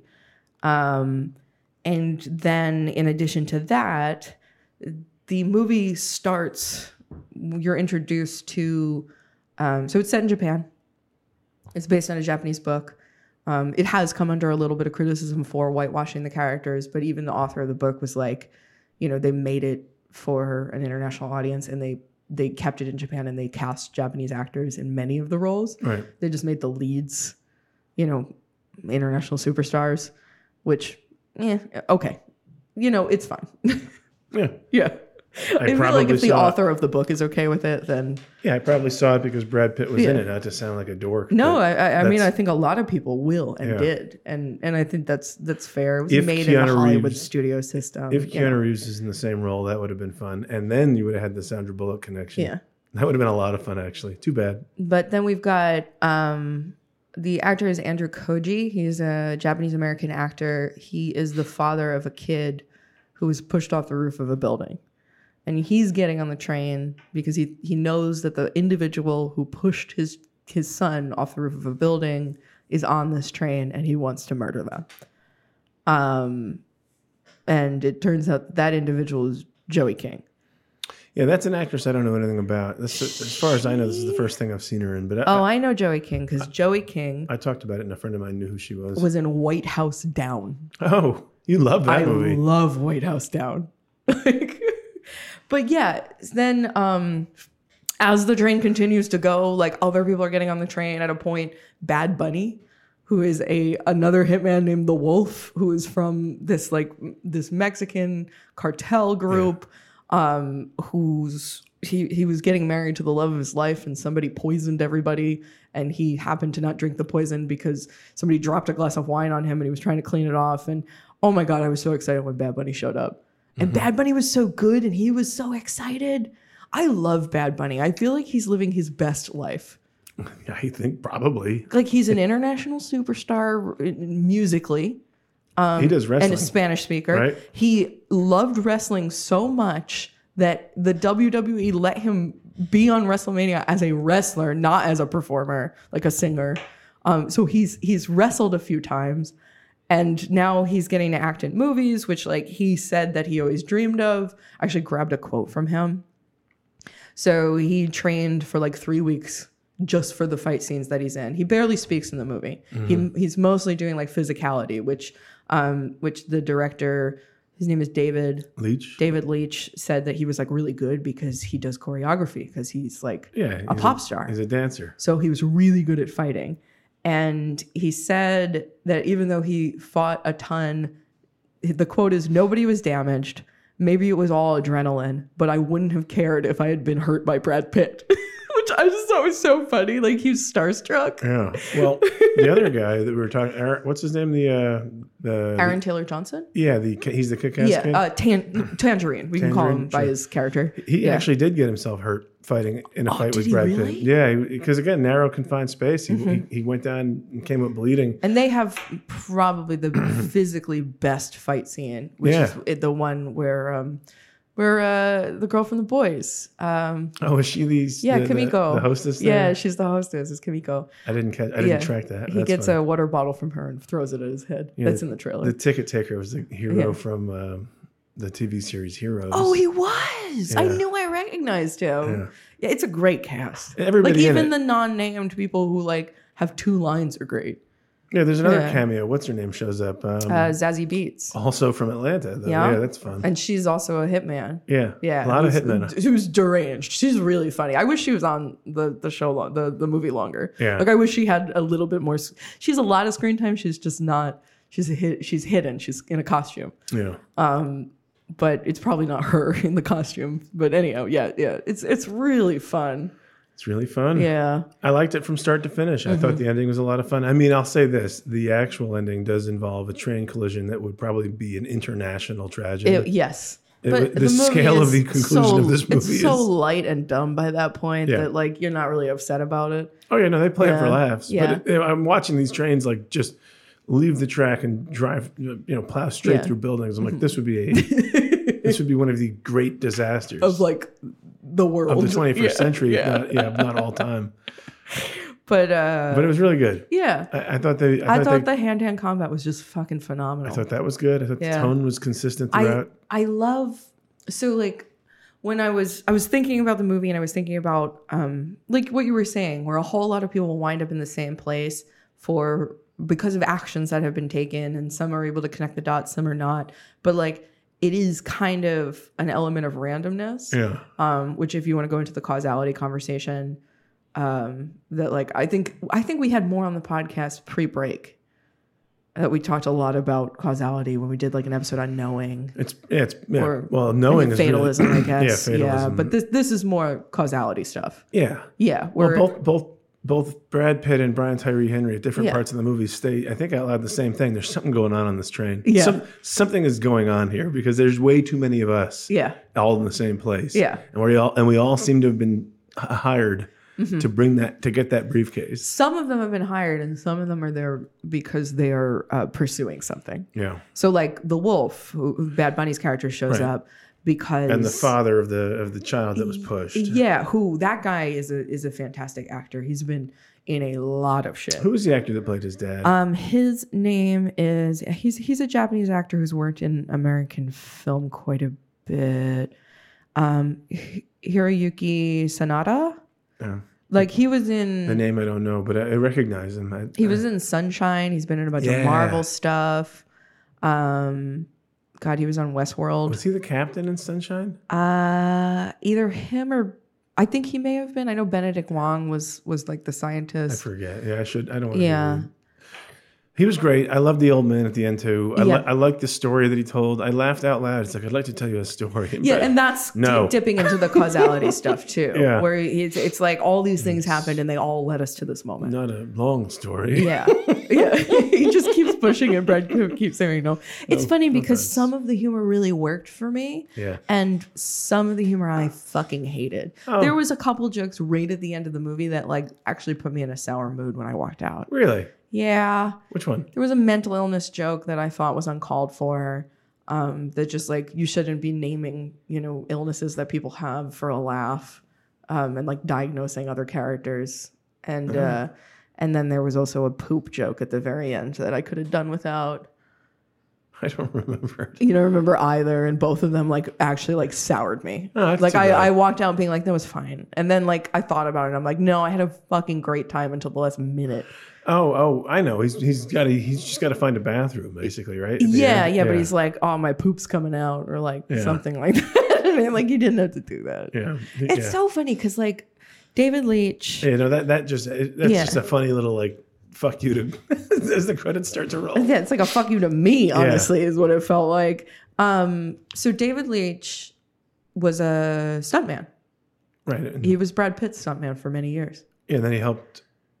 Didn't he become the stunt coordinator on the John Wicks? He was a co-director of John Wick, but yeah, that is the reason that it was him and Chad Stileski or something. I probably got his name wrong, whatever. Him and they directed John Wick together, and they both came from the stunt world, I believe. Okay.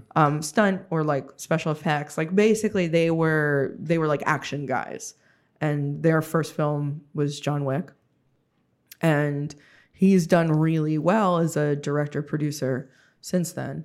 He did Deadpool 2, which I have an affinity for. I know that people don't like the Deadpool movies because they're incredibly stupid, but I find them kind of fun. Yeah, they're fun. Yeah. And so like Zazie Beetz is in Deadpool 2, and David Leitch was Brad Pitt's stuntman. So I think he's getting together a lot of people that he's worked with in the past. But in addition to that, the movie was actually developed with Antoine Fuqua. Can you say his name for me? Because I think did I actually get it right that time? Antoine Fuqua. Yeah. Who is a fantastic action director, who did the Gerard Butler films I love, the Olympus Has Fallen movies. Is kind of like what I know him from. But yeah, this movie seems to be just like a big studio, a bunch of like action stars coming together, and a bunch of like just great actors. Yeah. And everybody working together to make a movie during the pandemic. It was shot during the pandemic. Setting it in Japan for international appeal. And it's just a blast. I had such a ball watching it. It's just really fun. If in the old days, this would be a perfect like cable movie. Yeah, because I think I could watch any 10 minutes of it. Mm-hmm. Yeah, actually, that's exactly. Yeah, if it was on USA and I was channel surfing, I'd leave it on. I'd leave it on, and then if it came to a commercial, I might move on. But it's extremely digestible. It goes down so smooth. Just really frenetically, super polished, very polished. A lot of like kind of flashbacks showing you interstitial stuff. Yeah, like in fast forward things that happened before. Like there's a scene where Tangerine and Lemon are arguing about how many people they killed while on a job to save this kid. Yeah. And then you watch the job almost like in flashes with them counting out how many people they killed while they're on the job. So you know that you're seeing them counting in present time, but you're watching footage from the past, and it's just really fun. It was fun. And flashy. Honestly, those two guys almost steal the whole thing. Yeah, they really do. Watching their job fall apart. Yeah. As they struggle to kind of maintain the illusion that they got everything under control. Like, because they've been hired by this guy who's terrifying. Yeah. The White Death, although that's another name from history that somebody else owns. But is it? Yeah. I don't know. No, there's this Swedish sniper back in World War II. Really? Yeah, Simo Aha. Uh-huh. He basically lurked in the snow in the forest. Oh, wow. And he took out Nazi after Nazi. This guy sounds cool. Yeah. Well, I don't know anything about him except that he was exceptionally talented. At killing Nazis? Yeah, they ultimately firebombed the whole forest to try to get him, and they didn't. I think somebody shot his jaw off. Yeah.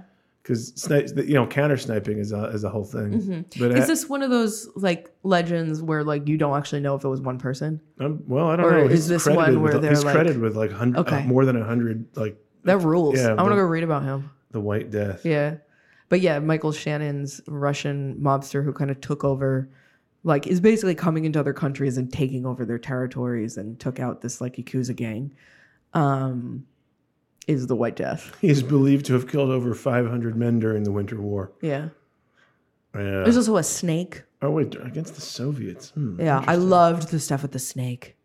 The snake was so fun. It's so funny. Bang, yeah. Had a funny name. I don't know if it's a real snake or not. I don't know. I thought that was such a fun little twist. It was like, I liked all the titles. I think it's really fun. I used to be like, whenever I used to see this, when I was more of a like cinema purist, I'd be like, this is stupid, I hate it. But now I really like it when people play with text in movies. Yeah. So the subtitles, anytime there were subtitles used, because it is a multi-language film, were done in this sort of like faded 3D looking text. Not like 3D looking, but it looked like yellow and red, like the film was bleeding. Yeah. Like the print was like old.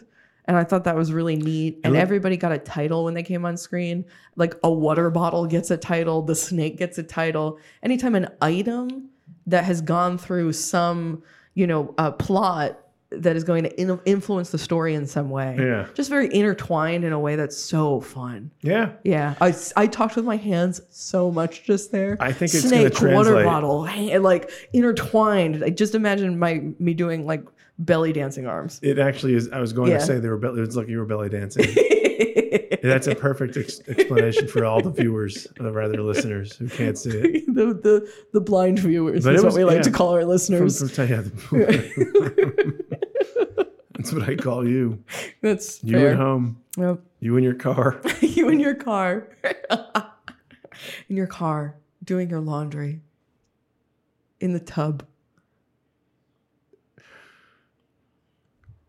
Should I keep going? Yeah, I think you probably missed some. But okay, so I was thinking about that On the stuff treadmill. specifically. Yeah. And then I had this scene in my head. And I realized it was from the movie John Dies at the End. I've not seen that. So John Dies at the End was my favorite book for a very long time. You know, it might still be. I don't know. I don't read anymore. I don't know how to read. I lost that ability. Yeah, and there's a film adaptation from 2012 that was made by Don Coscarelli, who did like Phantasm and Bubba Hotep. He's a great guy. And the movie is fine. It just doesn't have the budget that I think that story calls for. But there was one scene that they like nailed. So in John Dies at the End, the whole premise is there's this drug they take that they call soy sauce just because it's like black and dark and liquid. And when you take the drug, if your brain is able to handle it, it allows you to kind of mess with the fibers of the universe, I think is the best way to put it.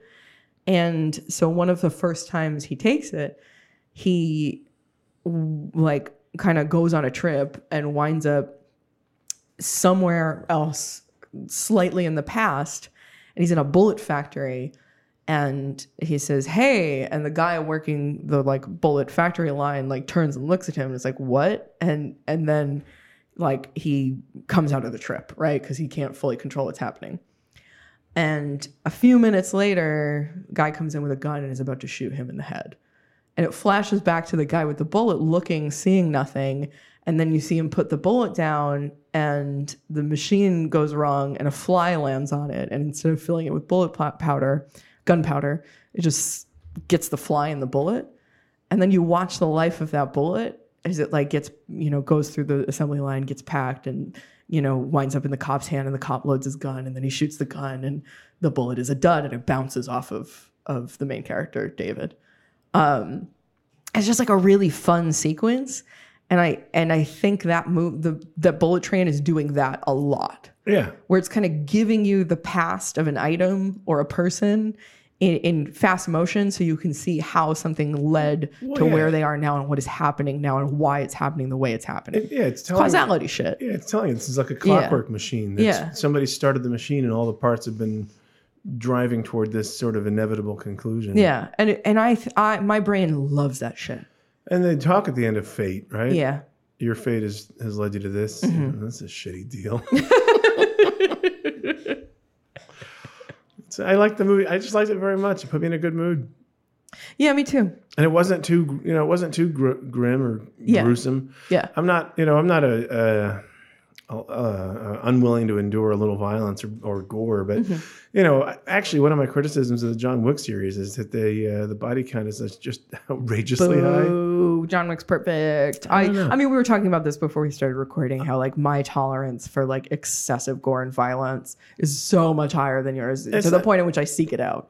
Yeah, it's not that it's even very gory. It's just the idea that there's like an unending stream of men that he shoots in the face. That sounds great. It just seems like a video game. I hate men. Perfect. Where this movie has a very small set of characters. And they're all on a train. It's all pieces on a board. The Commuter. That's the other movie that it's like. Have you seen The Commuter? I don't know that one. Is oh that my on God. A plane? No, that's nonstop. It is Liam Neeson. Okay. It's Liam Neeson on a train. So the plane one is nonstop. The train one is The Commuter. Okay. I saw The Commuter twice in theaters. The Commuter rips. Yeah? Uh-huh. And so it's him. He got fired from his job and he's upset. And he gets on the Metro North to go home on his regular commute. And it turns out there's a crime happening. And Liam Neeson just happens to be like, I think he was a cop or something. I don't know. He's just like a trained. Just got a particular set of skills. He's got a particular set of skills. Yeah, you got it. And so it's him going through the train trying to stop whatever crime from happening, even though he's totally uninvolved. He becomes involved accidentally, or someone hands him a phone and they're like, "You must do the crime." But the commuter rules, and Bullet Train, and the commuter go well together. Well, another movie that's set on a train that's great is Trans-Siberian. I think trains. God, that's Brad.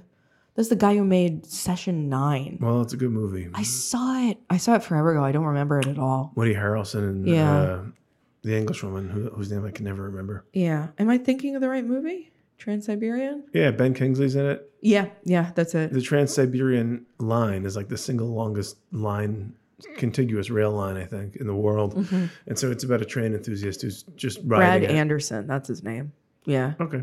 Yeah, I saw it in theaters. I don't remember it at all. I would only describe it as similar in the sense that there's a small setting, a finite number of characters, and because we're all on a train, they're all here somewhere, you know? And so it's about running into the same people as context changes over the course of the movie. Yeah. But Bullet Train is a very light affair, and Trans-Siberian the Commuter is probably the best thing to compare it to. If you like the Commuter and you like fun action and to laugh, you'll probably like Bullet Train. Yeah. Yeah. Well, I don't think the Commuter, John Wick, praise. and Clue. I think that's actually a perfect mashup. Yeah. Yeah. It's long. That's the other thing about it. But it flies. I was never bored. There's a little bit of that Smoke and Aces in it too, because it's about a series of. Yeah, actually, I thought about Cop Shop when we were watching it, and how Cop Shop wishes it was like this. Yeah, a little bit. Yeah. I think you're probably right about that. Yeah. Yeah, it's super fun. It's hyper realistic. Yeah. It's not it doesn't take itself or ask you to take it seriously. It's about watching it almost feels like a comic book brought to life, because everything is so brightly colored. Mm-hmm. Every character is so fiercely, sharply, designed. Yeah. Everybody was so fun. It looked like they just had an absolute blast making it, and I had a total ball watching it. So the reviews have been not great for it, though. That's interesting. Yeah, it's. I think it's at. Well, let's do the Rotten Tomatoes. Not that again, I think it's only been out for 3 days now. Yeah. So we'll Not see. that I think Rotten Tomatoes is a good way to judge the value of a movie, but it's a good way to judge the critical response to a movie. Okay. It's at 54% on Rotten Tomatoes. Wow, it's got a little green splat. Yep, a lot lower than I would have expected. That's that actually makes me want to go read some of these negative reviews to understand why they would. Yeah, my a critic who I know wrote something about it that I thought was kind of dead on. Let me see if I can find that. Well, if you want to read negative reviews, please do. I'm very interested to hear them as well. I have to enable ads for Rotten Tomatoes. Well, I found this before. So a critic I like, a guy named Rob Hunter, he wrote, "Hate to once again go against the grain with a correct take, but this is a fun time at the movies." Yeah. And I think he nailed it, because a lot of it's getting a lot of negative reviews, and I don't understand why. Yeah, I saw something here that was self-satisfied. I'm like, sure, I guess. Yeah. But you're allowed to The plot is a tagliatelle of insubstantiality. You should have read it before you started reading it out loud. I mean, I did, and then I just was like, "What? Tagliatelle is a pasta, right? Is it a pasta? That's Isn't that a pasta? Is it a wavy? I think it's the little knot bow tie pasta." I am incorrect here. Tagliatelle is a long, flat pasta, like a big, flat pasta that you could twist around, like you could twist it into a Mobius strip, which I think is why that reviewer used that pasta. I don't care about that review. Of insubstantiality. Well, sure. That's fine. That's sort of what I just said. But why is that negative? I don't know.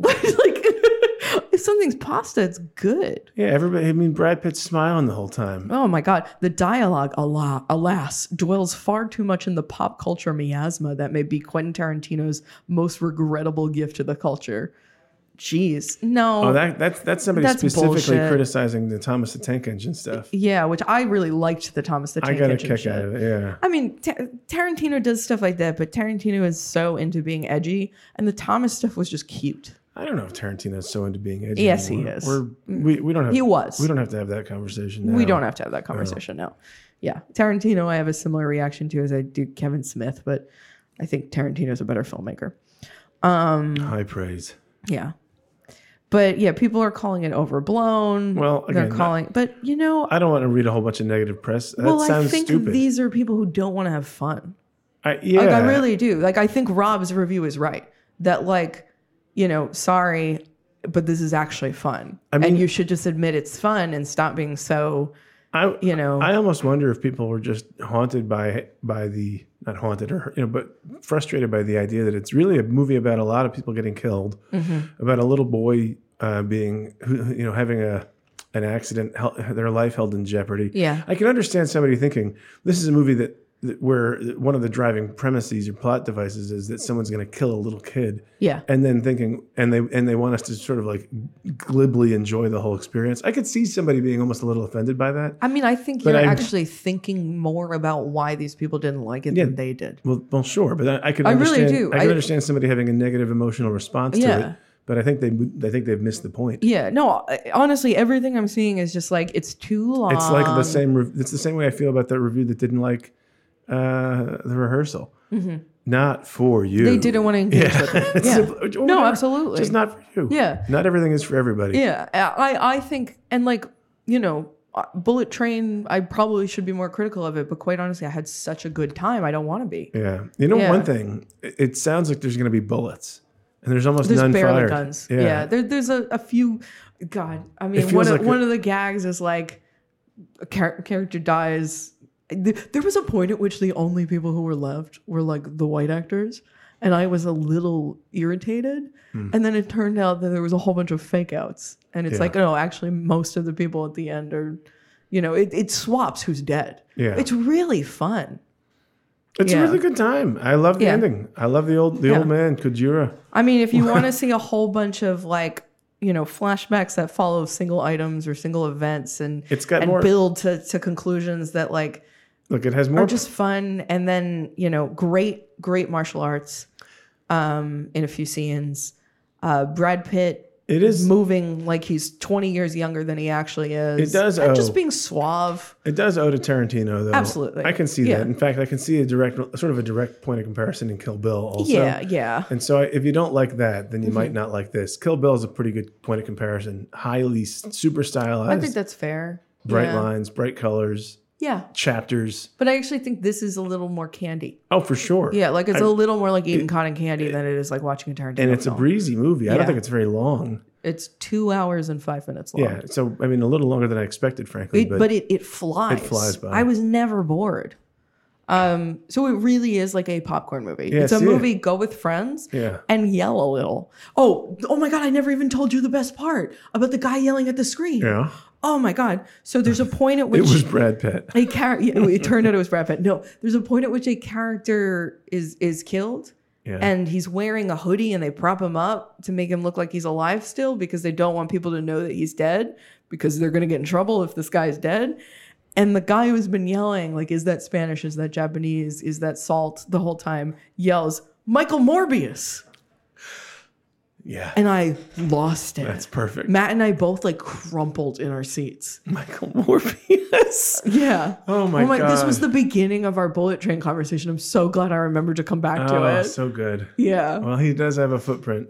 Oh Michael my God. Morbius. Morbius forever, dude. You can't escape him. You can't get rid of him. This is the summer of Morbius. We're all infected with a vampirism that is Morbius. Yeah.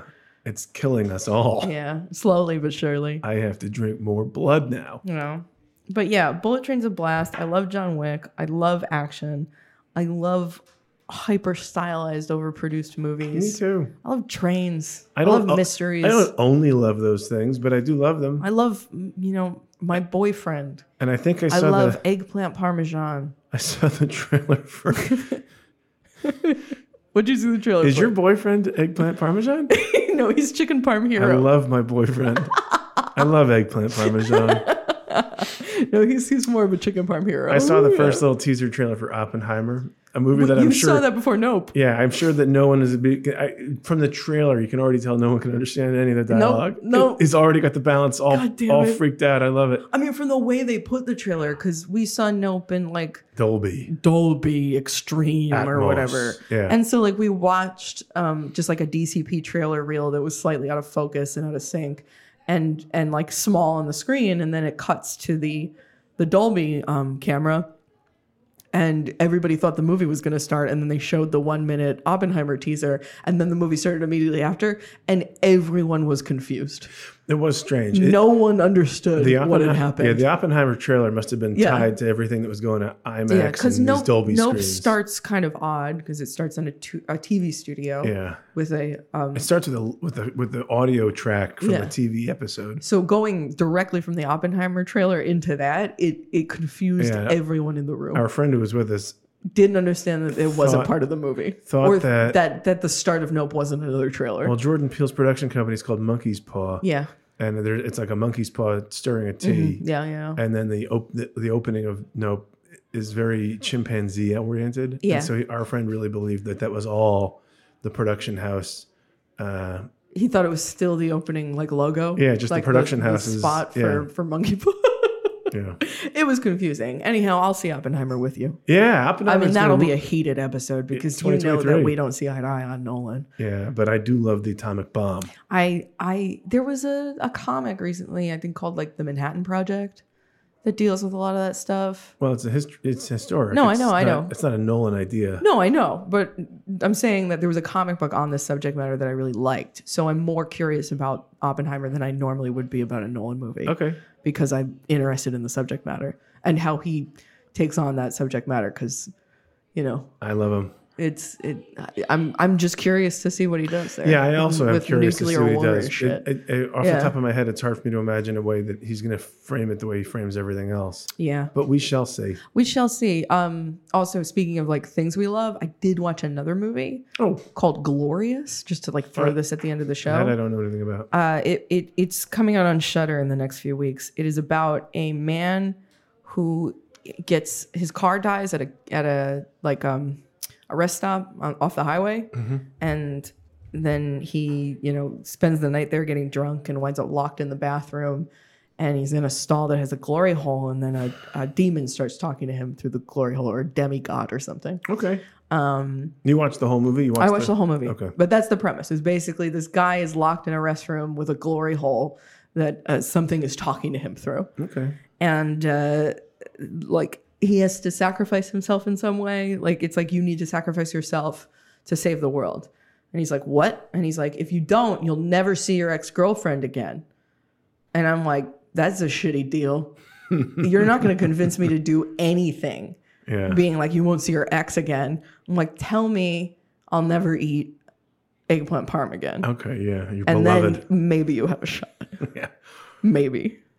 Would you recommend this Glorious movie? Yeah, it's pretty fun. Okay. Yeah. Maybe I'll look for it, although I don't subscribe to Shudder, so. I'll give you my login, whatever. Don't tell them.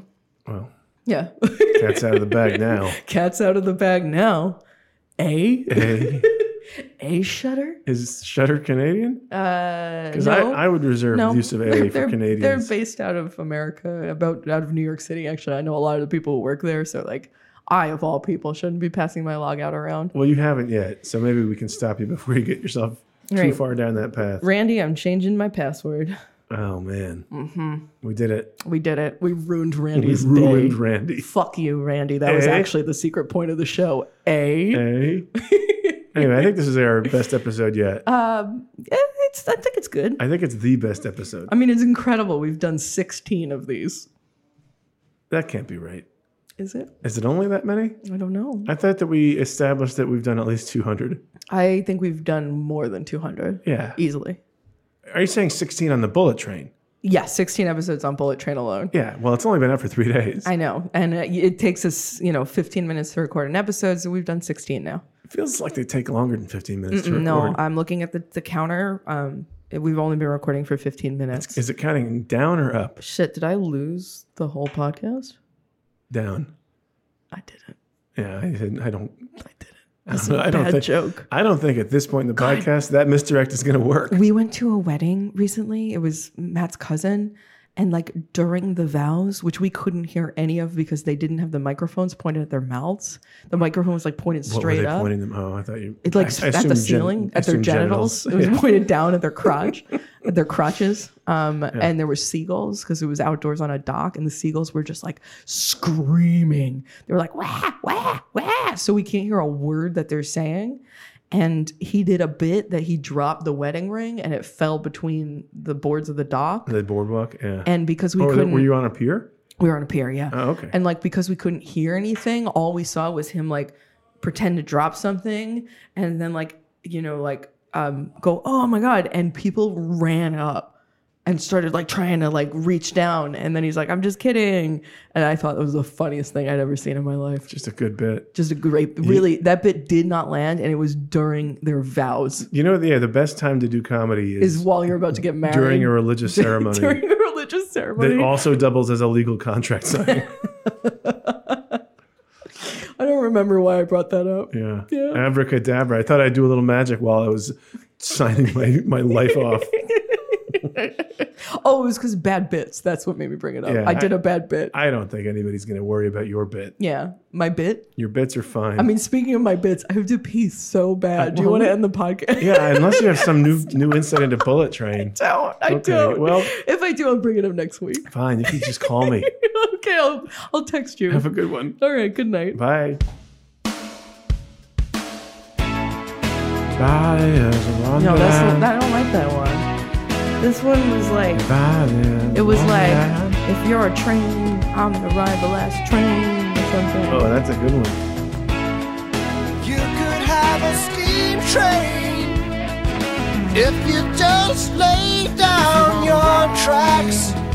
Then you gotta roll me all night long. All you do is call me, and if you wanna use me, you gotta use me till I'm gone. You could have a Big Dipper, Big Dipper, I'm not a Big Dipper. I just feel behind. Big Dipper, I'm out of luck and I wanna be. That was a train. You don't wanna love me. Wanna ride the last train. I'm taking the last train home. Last train. Last train. Sledgehammer.